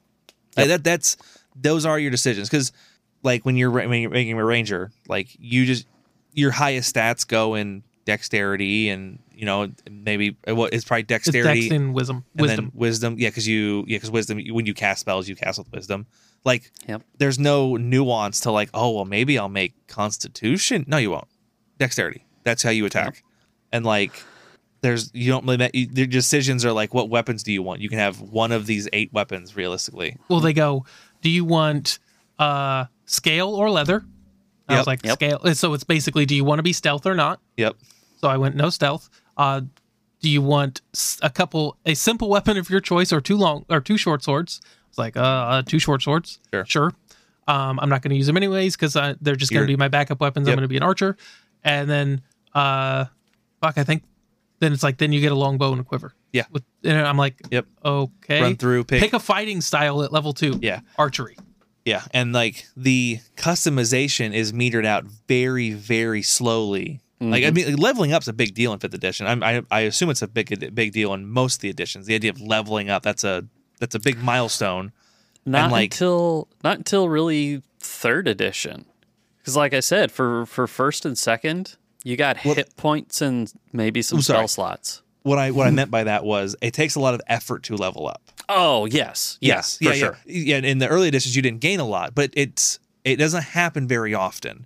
And that continues into 5th edition. It doesn't happen very often. You level up. And that's when you get to do your customization. But by you get most of them are like, you now have this thing. You have, or you can choose between one of these couple things. You get one choice every 4 levels. Right. Which is, not very often. And I remember doing Shadowrun. I was talking to my wife about this because we were building a 5th edition character, and I was comparing Shadowrun and Pathfinder, which I think are a little more similar than 5th edition. And like you look at the list of proficiencies you get on 5th edition, and there's 10, 15 of them. Well, there's like 15 or 20 proficiencies on a Pathfinder character sheet, and then there's like 10 blank ones where you're supposed to write the stuff in you think would be cool, and like that isn't nearly as big a component. You don't make up new things to be proficient in 5th edition. You just pick one of those. That's fine. Yep. Whereas like Pathfinder and not Cyberpunk, but Shadowrun, I was heavily encouraged by you and by Alex to be like, well, no, what would your character want? Well, I don't really see anything in here. Okay, well, what would he do? And then write that in. And if that ever comes up, let me know you have proficiency in it. Yeah, because it's a fucking game. Like another great proficiency distinction they drew was languages. Like in Shadowrun especially, it's like you don't just speak and read Chinese now. There's different levels, and like, well, you can speak Chinese, but you can't read and write Chinese, or you can have conversational Chinese, but you don't have formal Chinese. And like that was a really good way to kind of redefine your character. Like just because your character, rolls around the streets of Tokyo on the black market, he can speak informal, black market Chinese. Yeah, well, he can speak, street Japanese. Whatever. Yeah, like if you're but he cannot go into the freaking city building and start talking rules and regulations with people. And that kind of customization is completely lost in 5th edition. For the better or for worse, which the more I think about it, it's kind of funny. It's the dumbing it down is like the gatekeeping. It's the gatekeeping. The gates are down, guys. Yeah, and to bring more people in, me included, they dumbed it down. Yeah. Well, and to bring this all kind of to my thesis statement when we started was all of those choices that you get as you're building your character don't matter if you're not building a character that's good at killing monsters. Yep. True. Because that's what you get XP for. That's, yep. Yep. So you can have a quirky, a fighter with 6 strength and a high intelligence that talks his way out of fights. but that's what we're here to do. Good luck getting XP for that, man. Yeah, that's a huge failure in the basic leveling system they have, and I've noticed a lot of DMs in general, they award XP based or combat based XP, and that's just that's not how the world works. Have you ever, because you're a little more into the culture than Matt is, have you ever seen was it Roll20 or D20, the podcast? It's like Critical Role, but it's Dimension 20, yeah. Dimension 20, yeah. So the main DM on there, who I don't know his name is, but he's a phenomenal DM and he's super funny. I can't think of his name off the top of my head right now, but I know who you're talking about. Yeah. He's a very charismatic, very funny guy. Lots of funny voices. He's very good at painting scenes and doing combat. And well, he has a little bit, and he's like, if your world only has D&D or only has combat-based experience, which a lot of them do, then like every one of your like wizarding schools should open up with, hey guys, put your books away. We're going to go kill goblins today. Yep. Because there's no fucking point in studying. Why would you study? You don't learn things by studying. You learn things by killing goblins. Yep. And like he said that, and I never thought about leveling systems in D&D. I never thought about how to really think about it. And I never put much emphasis on like, good role playing, clever thinking, or unique solutions to problems. It's like, well, I had you guys fight 10 goblins. Each goblin is worth 25 experience. So that's how much experience you guys got. And he said that, and I was like, oh my God, that is so, like, that invalidates the whole premise of a lot of characters. Like, if you're not a combat monster, you're just, there's no reason to not make a combat monster. Yeah. Like, as your base level character. And the funny thing is like, when we played Shadowrun 3rd edition, one of my favorite characters was somebody who, like, their basic attack was, I shoot you with a pistol. Yep. Because it was an infiltration specialist. It was an adept, which is basically in Shadowrun, there's magic, and adepts turn their magic inward. They don't cast active spells, but they get, like, physical abilities, right? And my guy was super fucking flexible. Like, you could fold him up and put him in a suitcase. And he was super sneaky, and fucking, like, that's what he did. Yeah. He was kind of the face of the group. Yep. And, like, during combat, I would go attack that guy, shoot him with my medium, like, I just basically had a 9mm pistol. Yeah. And that's what I would do, because, like, I don't carry around machine guns. You're the face, not the combat. Right. I will participate in a shootout, but mainly I'm going to try to, like, hide behind cover and, like, plink at people, but, like, that's not my role here. And then draw the comparison to, like, a bard is usually your face of a D&D campaign, high charisma. And they're also incredibly powerful in combat. They're incredibly powerful casters in combat. Yep. They have to be, because that's the way you get XP. Yeah.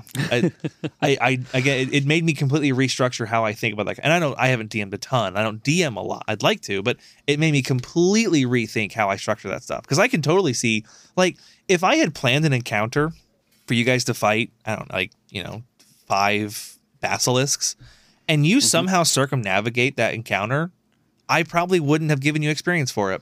And like, or we would get less. Yeah. I was saying, like if that encounter was worth 10,000 experience or whatever, or if and you guys, like, you saw the signs and you completely sidestepped them, at the end of the day, I probably wouldn't have counted that XP in. And, like, what a terrible thing as a DM to do, to horrendously punish your group because I wanted this. It's been a fun combat. Well, and the funny thing is, if we're gonna, like, keep on 5th edition.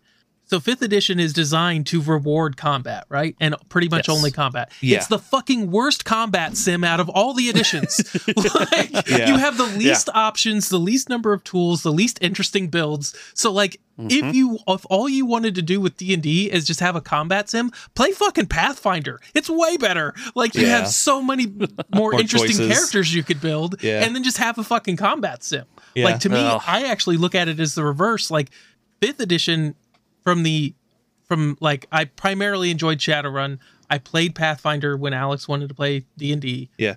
Because I'm not a huge D&D guy. But when I come to 5th edition, I'm like, oh, well, they kind of made it so it's easier to play. But it shouldn't be as combat focused. Like, we're here to, like, do storytelling and role play and stuff like that. Okay, fine. If combat's not going to be the focus of this, that's fine. But then they dump all the rewards locked behind combat. Yeah. It's like, well, I know how I had to build my character then. Yep. Turns out strength and dex are still pretty fucking important. And guess what stat is still a dump stat? charisma. Yep. Because like we need one guy who can talk for the rest of us, Yep. and the rest of us, And it's not even that important. Right. Yep. Because like what happens when negotiations fail? you just make slightly less money. Or we fight. Right. Like like you fucking bump into a dude and he wants to pick a fight and you try and talk your way out of it and you fail the check. Okay, roll initiative. We kill him, we take his shit, we get XP. Good thing Cool. we're all super tanks. Right. Yeah, it's In a lot in of a in a ahead. little bit of fairness to 5th edition, the DMG does say if the players cleverly solve a combat encounter or, manage to get around it without actually fighting, they should be awarded full XP. yeah. But then you look at this character sheet with all these awesome abilities and all these cool weapons and things that you can do. What incentive does a player have to not use those? Yep. Well, that's all they can do. Almost all Yeah. characters, all they can do is fight. Yeah. Yeah. Is attack based things. Yeah. And that's go ahead. fifth edition characters are so, once you get past like 4th level, 3rd or 4th level, 5th edition characters are so hard to kill. It's like, Yeah. why wouldn't they just fight? Why wouldn't they just fight? Yep. I do love, I've heard lots of ideas for like adjusting combat and adjusting the world where yeah, like people need to be a little more killable because like I think is it 3rd or 4th level or maybe 5th, but it's in the first couple, like clerics get revivify. And- It's really early, yeah. yeah, it's really early. Revivify is your combat. Like I think it's like a 1 minute cast. It might be an action. Oof. But It's post combat, but it's Okay. it's short and it's got like it does have a casting cost. Yeah, it's a diamond so- worth 1,000 gold. Yeah. I think it takes So like a it's- minute, and you can res someone who's been dead less than like an hour. Yep. Yeah. And so like, yeah, once you get to where you have a cleric of like level 4 or 5, like as long as they don't die, it's not that hard to revive somebody. It's not that impressive of a spell. Revivify is not an impressive spell to cast. Yeah, they just Yep. put res in there. Cool. Yeah, they did. Yeah. And like, obviously there's like full res and whatnot, and there's you have the ability you can resurrect someone who's been dead less than 100 years if they died not of natural causes, but like that's a pretty high spell. But the fact that just like you like go kick your friend and like get him back up, now you can do that after like probably 10 sessions. Yeah. Basically. The funny thing is you said that. I don't think I've ever had a gaming session go 10 sessions. Yeah, B, I don't think I would play a gaming session if it took 10 sessions to get to level 3. Can you imagine? I think it's like level 5. Yeah. I know, but yeah. even then, like, I mean, level 5's a little bit, but like, I've had some where it's like, okay, if we're starting at level 1, like the way I always did it is if we start at Yeah. level 1, first session's complete, congratulations, you're level 2. Yeah, then you you're need to level, like, speed through the first couple. we're just going to eat through the couple because like a level 1 character is fucking just a waste of time for anybody who's like oh yeah. got any practice doing these. You're like, I attack. Cool. Yeah. Yeah. I mean, for perspective, like I usually start at level 3. Like I pretty consistently want to start Yep. my campaign at level 3. Like you guys, you've been adventuring a little bit. You like level 3, you get to start doing some kind of real like classify. Like a great example at level 3, wizards get to choose their school of magic. You get to go from a dude who has like firebolt and light as your spells, and you get to pick the school of necromancy, conjuration, thaumaturgy. Like that's at level 3. Like you get to start. Rogues get to pick. Are you an assassin rogue? Are you? There's other kinds of rogues. I don't know what they are because I'm always an assassin. But you get to choose what kind of a rogue are you. I think barbarians. You get to choose like your path. That might be 5th level. I know. Everything in 5th edition starts at 3rd. There you go.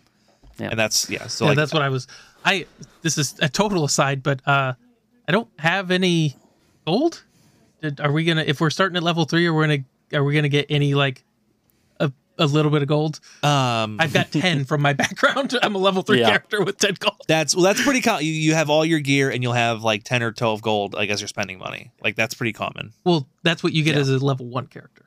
Because when you pick a background, that's how you get your starting gold. Yes. I didn't know if you were going to go, well, I was level 1 and I started with level because like shit in theory should cost more. You know what I mean? Yeah. I don't have it. I don't care, and we don't have to talk about it. But it popped into my head. I didn't think about that either. Like balancing your guys' what kind of money you have lying around because you've been adventuring for a couple levels. Yeah, I should probably go like look up what people think on the internet. I need to crowdsource it a little bit. And I personally don't care, but it's something to think about. Yeah, no, you're right. I didn't. There is a table in the DMG for that. I can tell you that perfect. Okay. Because I was going to say, like, in theory, again, I don't know all the subtleties of DMing with actual D&D, but, like, if you were going to balance our, like, if we're all level 3, your CR is going to be level based off of that, right? Well, that's going to be assuming we have a certain level of equipment. Yeah. And if we don't have that because we're level 3, but we have level 1 gear, that would kind of throw things off a little bit. I don't know how prevalent I'm going to make magic gear or not, because I've seen campaigns where magic gear is really common, and I've seen magic games where it's not common. And I don't know what I'm going to do yet. CR in 5th edition is completely fucked. Yeah, it means nothing. Right. I'm pretty sure because I'm pretty sure with appropriate like challenge rating in 5th edition, like you have to have magical items. Like because I think it tells you like if you start at level 5 or whatever, you're supposed to, or I know it's some of like you're supposed to make your character with a rare item. Or with or 2 uncommons and a rare because or whatever. It's and that's kind of what I was getting at is like that's something to keep in mind as we go forward. Yeah, I need to do a little more homework. And to be perfectly honest, no, you don't. do what sounds cool. To be everybody gets a +1 weapon. That's where I've gotten in my DMing career. I've got a game that I play in every other Saturday. And I just let the players go nuts. They're pulling in shit from other books, and everything is, with a few exceptions of like really high level magic items, everything's findable. They can just I mean, we're in that game to fuck around and have fun. So it's And then I've got another game that I'm not DMing in that we play, I guess you could call it super seriously. We have really deep characters. The DM's got a really deep backstory for the world he's running in. The inter-party relationships are really interesting. But at the end of the day, it's still D&D. We've still got to fight some monsters. Yep. Yeah. And oh god, and after getting back into Warhammer, the war game roots of D&D are so glaringly obvious. That's interesting because I don't really have any perspective. Like D&D was the first RPG, and 5th edition was the first RPG I played. Like period. Yeah. And so it was my introduction to the format. And so it's kind of funny. Both of your opinions and the community at large is 5th edition is the dumbed down version of D&D, whereas in my opinion, all the other versions are like way more complicated D&D. Like and they are. Yeah, you just have a different. That's the perspective. Yeah, it's dumbed down to everyone who actually understands it. Whereas me, I'm like, whoa, that's a lot harder. That's a lot more complicated. I don't know how to play that. Yep. Well, I don't think 5th edition's any necessarily more or less complicated. It's different, and it's got too much dissonance in its design decisions. Like again, going back to you spend character creation and at least a portion of it, as opposed to other versions of D&D, talking about your character's backstory, and you get mechanical benefits for having a backstory. Yeah, that all goes out the window pretty quickly. But you look at, if you were just a new player buying the 3 core books, Player's Handbook, Monster Manual, Dungeon Master's Guide, 2/3 of those books are about killing monsters. Yes. So again, and the monsters that want to kill you, and how well they do that. Yep. Yeah, I very much agree with the assumption or the assertion that like you took it's called a role playing game. It's about role playing and getting into your character, and maybe not dressing up, maybe dressing up, but like what does your barbarian want to do? And Yeah, 2/3 of your resources are related to killing shit. Yep. Well, the funny thing is you want to know why I didn't make a paladin? Because you hate when I play a paladin. Because I fucking play a paladin. Yes, you do. You role play a paladin perfectly. And I'm just like Jake and I got into it in game, and he seemed a little bit mad at me out of the game because he wanted to he was a barbarian, and he wanted to torture some information out of somebody. I was an assassin at that time. Whatever it was. Yeah, I wanted to cut his fucking finger. I wanted to cut his. We'd captured a dude. He had information we needed, and I was like, I'm going to cut his fingers off until he tells us what we can do. And I was like, no, you're not. Yeah. Yeah. Yeah. You don't get to participate in evil acts in front of me. That's and true. if that means you and I throw down right now, And that was then that's what we're doing. excellent role play on your part, because that is correct. That's what it should have happened. But that's not how it usually goes down. Yeah. And in a game that was actually a role-playing game, a game about role-playing, both of you would get rewarded mechanically for that interaction. Yep, for having that fight where it's like, no, my character really would want to torture this guy until we find the information. I'm an assassin. I kill people. I don't care. He's a bad guy. Yep. And I'm a cop chosen by God. Yep. You are not doing that. yeah. Letter of the law, man. Yep. That's actually one of the reasons why I like Shadowrun a lot is especially third edition. Third edition is the one I'm the most familiar with. If you're in combat, something's gone wrong. Yeah. Because you're criminals. If the cops show up, you're like in D, and that's kind of the difference. In D&D, you're basically the cops. You're also basically invincible. Yes, but you're effectively always the good guy, right? Yeah. Now in Shadowrun, you're not necessarily evil, but at the very least, you are not on the side of the law. No. So getting attention is bad. Getting into combat is bad. In Shadowrun, chaotic neutral's a good guy. That chaotic neutral is basically every single character. You're a good if you're not legitimately evil, you're a good guy. Right. Now you can make legitimate good guys, and there are runs where hey, we're all going to be part of I can't remember the name of the police organization at the moment, but there's cops in there. So you could be cops or whatever. But you'd have to all be cops. Yep. Or you could be an off-duty cop who kind of moonlights as a shadow runner, but even then, and that would be where you'd get some conflicting gray area where you're hey, I don't mind breaking the law, but we don't get to just kill this secretary who's just in the way. We can't just rob this mother. Right. We don't need the money that bad, guys. Or you can just be honest members of a street gang. Yep. But you combine the fact with if the cops show up, you're in deep shit. Yeah. If you get in combat, you're in deep shit. And the game is really lethal. It's the opposite of so if you're being shot at, you are really in trouble because a fucking just taking a wound can just put you out of the fight. Yeah. Well, something we haven't talked about yet. I don't know if you were going to talk about it, CJ, but and we've talked about on the podcast how just horrendous the damage system is in 5th edition. And I don't know if the other systems are too. I'm pretty sure it's just D&D in general. But the damage system is just a freaking joke where everything about it. Hey, I have 100 health normally. I'm at 1 health. I would like to swing my sword exactly as strong as I normally do. Yeah. I've used that line of you're just as combat effective with 1 HP as you are with 70 on both of my groups, and just watched their faces melt. Yep. As they all realized, oh my God, you're absolutely right. Why are we wasting time with why aren't we just focusing down the bad guy? We could be out of this fight. Why are we fucking around with healing? There is no reason to be hey, I just took 30 points of damage, and the cleric being let me come heal you up. Nope.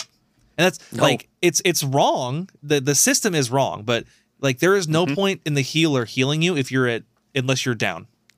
There's no point in picking you back up because most of the healing is piss poor anyway. You're gonna unless you're casting the level 9th spell heal, where you distribute I think 500 hit points amongst your teammates. Yeah. You should just wait for your guy to go down. Healing word. Here's 4 hit points. Get up and hit him. Yep. Oh, you went down again. Healing word. Because you took 30 points of damage. Yep. Well, here he gained 4 HP. Yep. Get back up and hit him. Yep. And that is just absurd. That's horrendous game design. Now it's simple and it's simple. It's easy. It's straightforward. There's no what's the cutoff again, and what are my minuses, and what are my pluses, and it's streamlined. It's it's the heroic fantasy. I mean, you are badasses out here Yeah. that You're kick John ass Wick. and chew bubblegum. You're literally John Wick. Like, I know you got shot yesterday, and then you got hit by a car, and then you fell down 3 flights of stairs, and then you dislocated your arm, but you can still take on 4 guys at once with a pencil. Oh yeah. Yeah, and if With you a take pencil. a short rest first, it's 10 guys. Yeah, and we're not even talking about the fact that, like, I can hit you with a battle axe. I can deal 80 points of damage to you. If you go to bed, you're fine. You're at 100%. Yep. Like, that, like, there's a lot of things I would love to change about that damage system. And Matt and I have talked about it. And with the group we're starting with, we have at least one person who's never played. And so I probably will make no changes. If they get into it, I'm probably going to start tinkering with that and being like, no, you were at 20 hit points. You went down to 5 during that fight. You are not going to be fine tomorrow. You need to, like, ice those wounds and take a week off. Right. Now, the problem with that is combat needs to be adjusted. And that's like, you start getting into like, well, you can't just adjust problem A, because problem A feeds into problem B, and that feeds into problem C. And like, now you're talking about an entire game overhaul. And in Matt's opinion, all that means is just play a different game. Yep. I can hear his thoughts I'm coming sitting here at me. going, why aren't we just playing Shadowrun Yep. again? They already solved all these They problems. did. And they you get did. to roll like 15 fucking dice at once. It's awesome. Yeah, they did. Shadowrun is like the fucking like mechanics. You get like all the best worlds of like D&D and like Cyberpunk stuff and Warhammer, where you get to just roll a bucket of fucking dice. I think what needs to be is like, D&D is the gateway drug. D&D should be your like, Yes. get you in, here, build a character. It's pretty simple. Make some attacks, have some cool moments. And then when you once you get old enough to ask the real questions where it's like, why are things like this? Okay, now you're ready for big boy stuff. Yep. Well, and that's, to be fair, that's kind of, that to me, again, from the outside looking in, seemed to be what the intent was with 5th edition anyways, where it was just like I said, the gates are down. Like, get anybody, like, we want to make D&D as popular as it can be and as easy and accessible as it can be. And then if these guys, if they like it, great. And if they want to go do something else, well, now we've kind of like, the first taste is free kind of thing. Yep. Well, it's like we love playing Gloomhaven. Could you imagine if you didn't play board games very much and then you just came over? Like, have you ever played Gloomhaven, CJ? I haven't played it myself, but I have a lot of friends that did. So Well, I know, but you I know have a lot played about it. a hyper complex, a hyper complicated board game that takes a long time to set up and a long time. But like, if you've spent your life playing Monopoly and Uno, and then fucking Matt rolls in with his 4 boxes of Gloomhaven, starts building maps and goes, okay, here's the rules, here's how combat works, and he spends an hour teaching you how to play the game. Well, like, I don't want to fucking play anymore. My games last an hour, and we took an hour learning how to play. Yep. Like, but you need that gateway drug. Like, once you kind of, because like that's how I am now, where like I've played a handful of really complicated games and seen how rewarding they can be, and how cool it is to take the time, set this map up, and navigate this complicated encounter. Now I love doing it, but in the beginning, it was very much like, can we just like go play Call of Duty or like, there's games that will do this for us. Yeah. It's like, no, I want to do it. I want to do it because then I get to do it my way. Yep.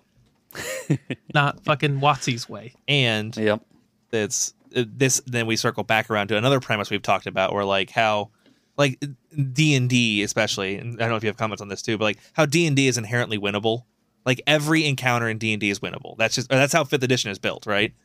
And the base level math of 5th edition is heavily skewed towards the players. Yeah, like that's just and that's like, for example, Gloomhaven is a great example where like we lose all the time.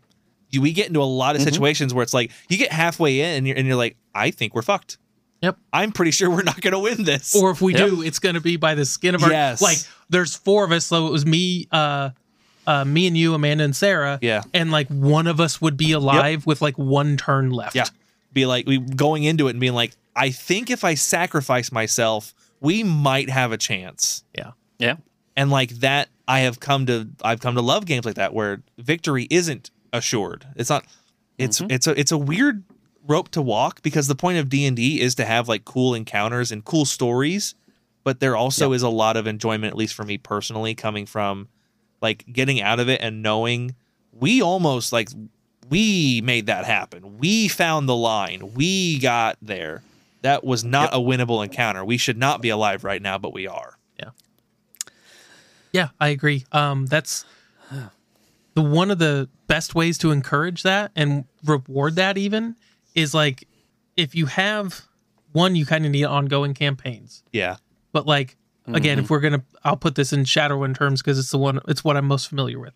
Say like, okay, our Mr. Johnson hires us to steal this disc that has data on it, right? Yep. And we fail. Well, guess what next session is? Dealing with the fallout of failure. Yeah. We're not all dead. We just didn't get because again, the game isn't 100% combat oriented. We made it out alive. So hey, hooray. Yep. Step one. Problem is didn't Mr. get the Johnson disc. hates us. So now we've pissed off whoever we were stealing from, and we've pissed off whoever hired us. Yep. So the next sessions build on that and go, okay, well now we have two megacorps looking out for us. Do we try to like make it up to one of them, or do we flip on Mr. Johnson? Yeah. Like, do we just fucking run? Yep. Like, what do we do here? Like, that only works with multiple sessions. It doesn't really work in a one shot. But B, like, that's how you can make a world where it's like, guys, it's okay to lose. Like, you're not going to accomplish every mission. Yep. 100%. But like the point of this isn't we've built this, giant fucking robot for you to kill. Yep. And the only way the game is a game is if you kill it. Yeah.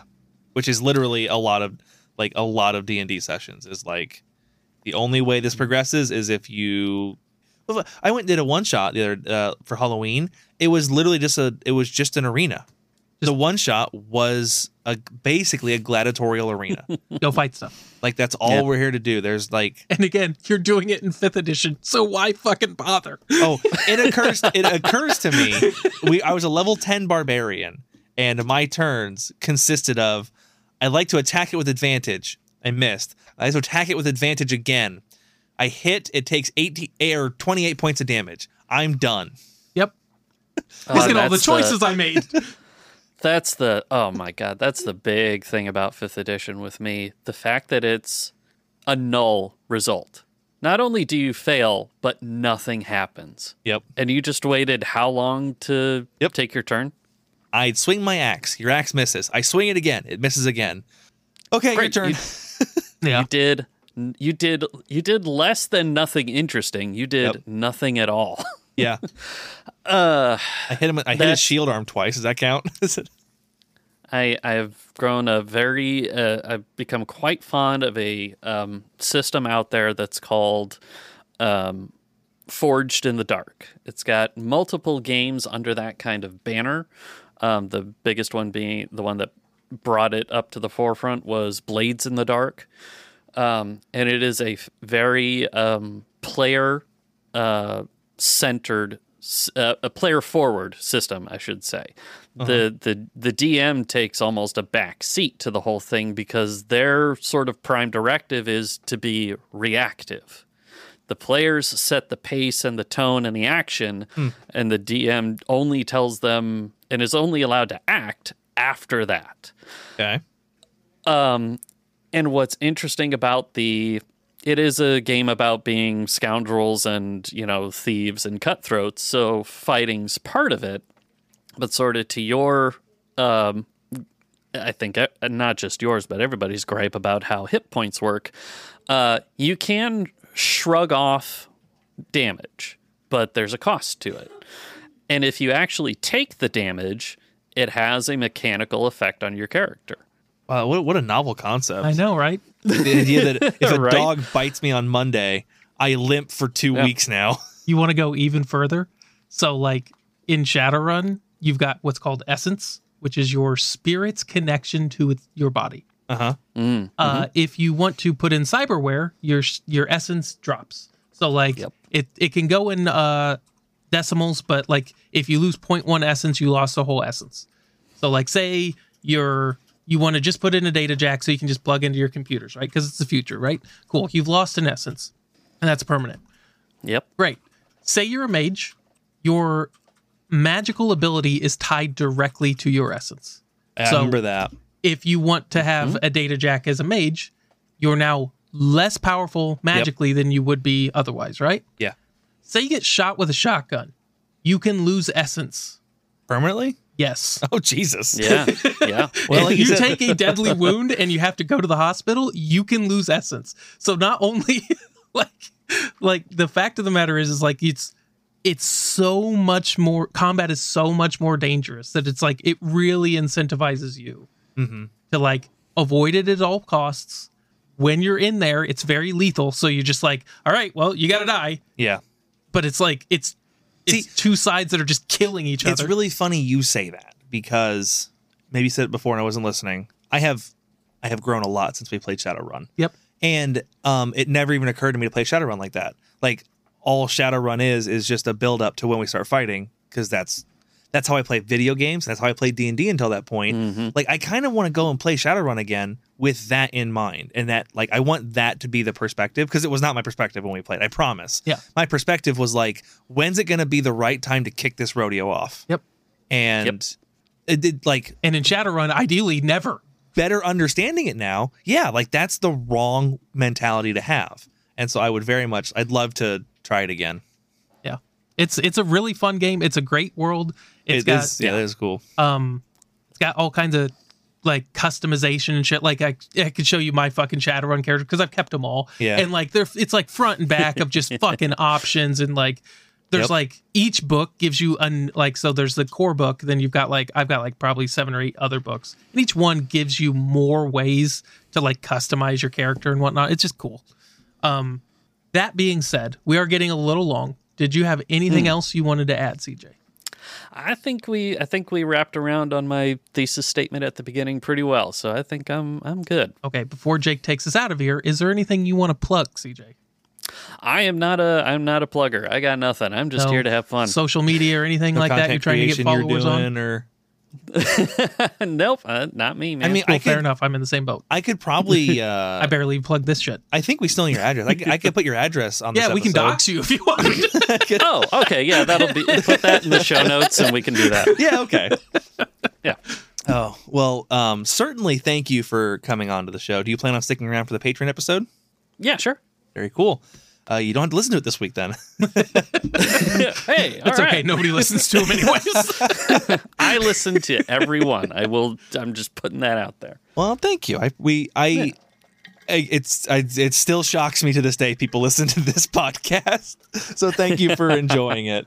As we bring this episode to an end, a final shout out to our patrons. Thank you very much for contributing. Thank you especially to CJ for coming on, giving us some really fun things to talk about, some really great insight into game design, problems with games, and the why we like what we like and why we don't like what we don't like. So we super appreciate you coming on. We super appreciate your opinions. Thanks for having me, guys. It was a lot of fun. Yes, it was. If anyone wants to join the Patreon, and I'm not saying we wouldn't take non-patrons as guests, but I will tell you that being a Patreon makes it way fucking more likely. Shockingly, we give famous or pay us. we give special attention to the people who pay for our show. Shocking. But patreon.com/Cantrip Cartel gets you there. Any tier gets you into the private Discord, and there's tons of other stuff in there. Matt, was there anything else you wanted to talk about this week? Not on the main episode. Okay, well then I'll tell you what. We'll see you guys next week. Yep. Have a nice night, guys. Have a good night. Welcome, step on in to the Cantrip Cartel. Jake and Matt chatting meta games, or slinging some spells, casting ale, sipping on blue soup and parting some veils. Glimpse of nature once upon a time, they're telling the tale of the elvish visionaries on the wildwood prairies, where the brainstorms are so fearsome, so scary, so legendary. Queer and rangers grounds the sylvan libraries, for when the greens and zenith would parry the clouds and turn their swords into plows. Let them rotate the crops, abundant growth in the ground, nourish the life from the loam until it flourished unbound. Seeds of innocence burnished all the birch laurian mounds. Gaia's cradle exhaled, carpet of flowers unwound. Birds of paradise sang, tropical islands a sound. Allosaurus shepherd danced on dinosaur stomping grounds. Jake and Matt pondered deeply all this magic they found. Through their visions doused in serum, they saw only for how to convey these magic stories aloud to the crowds, the masses. Make the voices heard, share the truth, the magic. Through ancestral visions, they felt compelled to draw every single card with the Cantrip Cartel. Drawing cards with the Cantrip Cartel. starts with the Cantrip Cartel.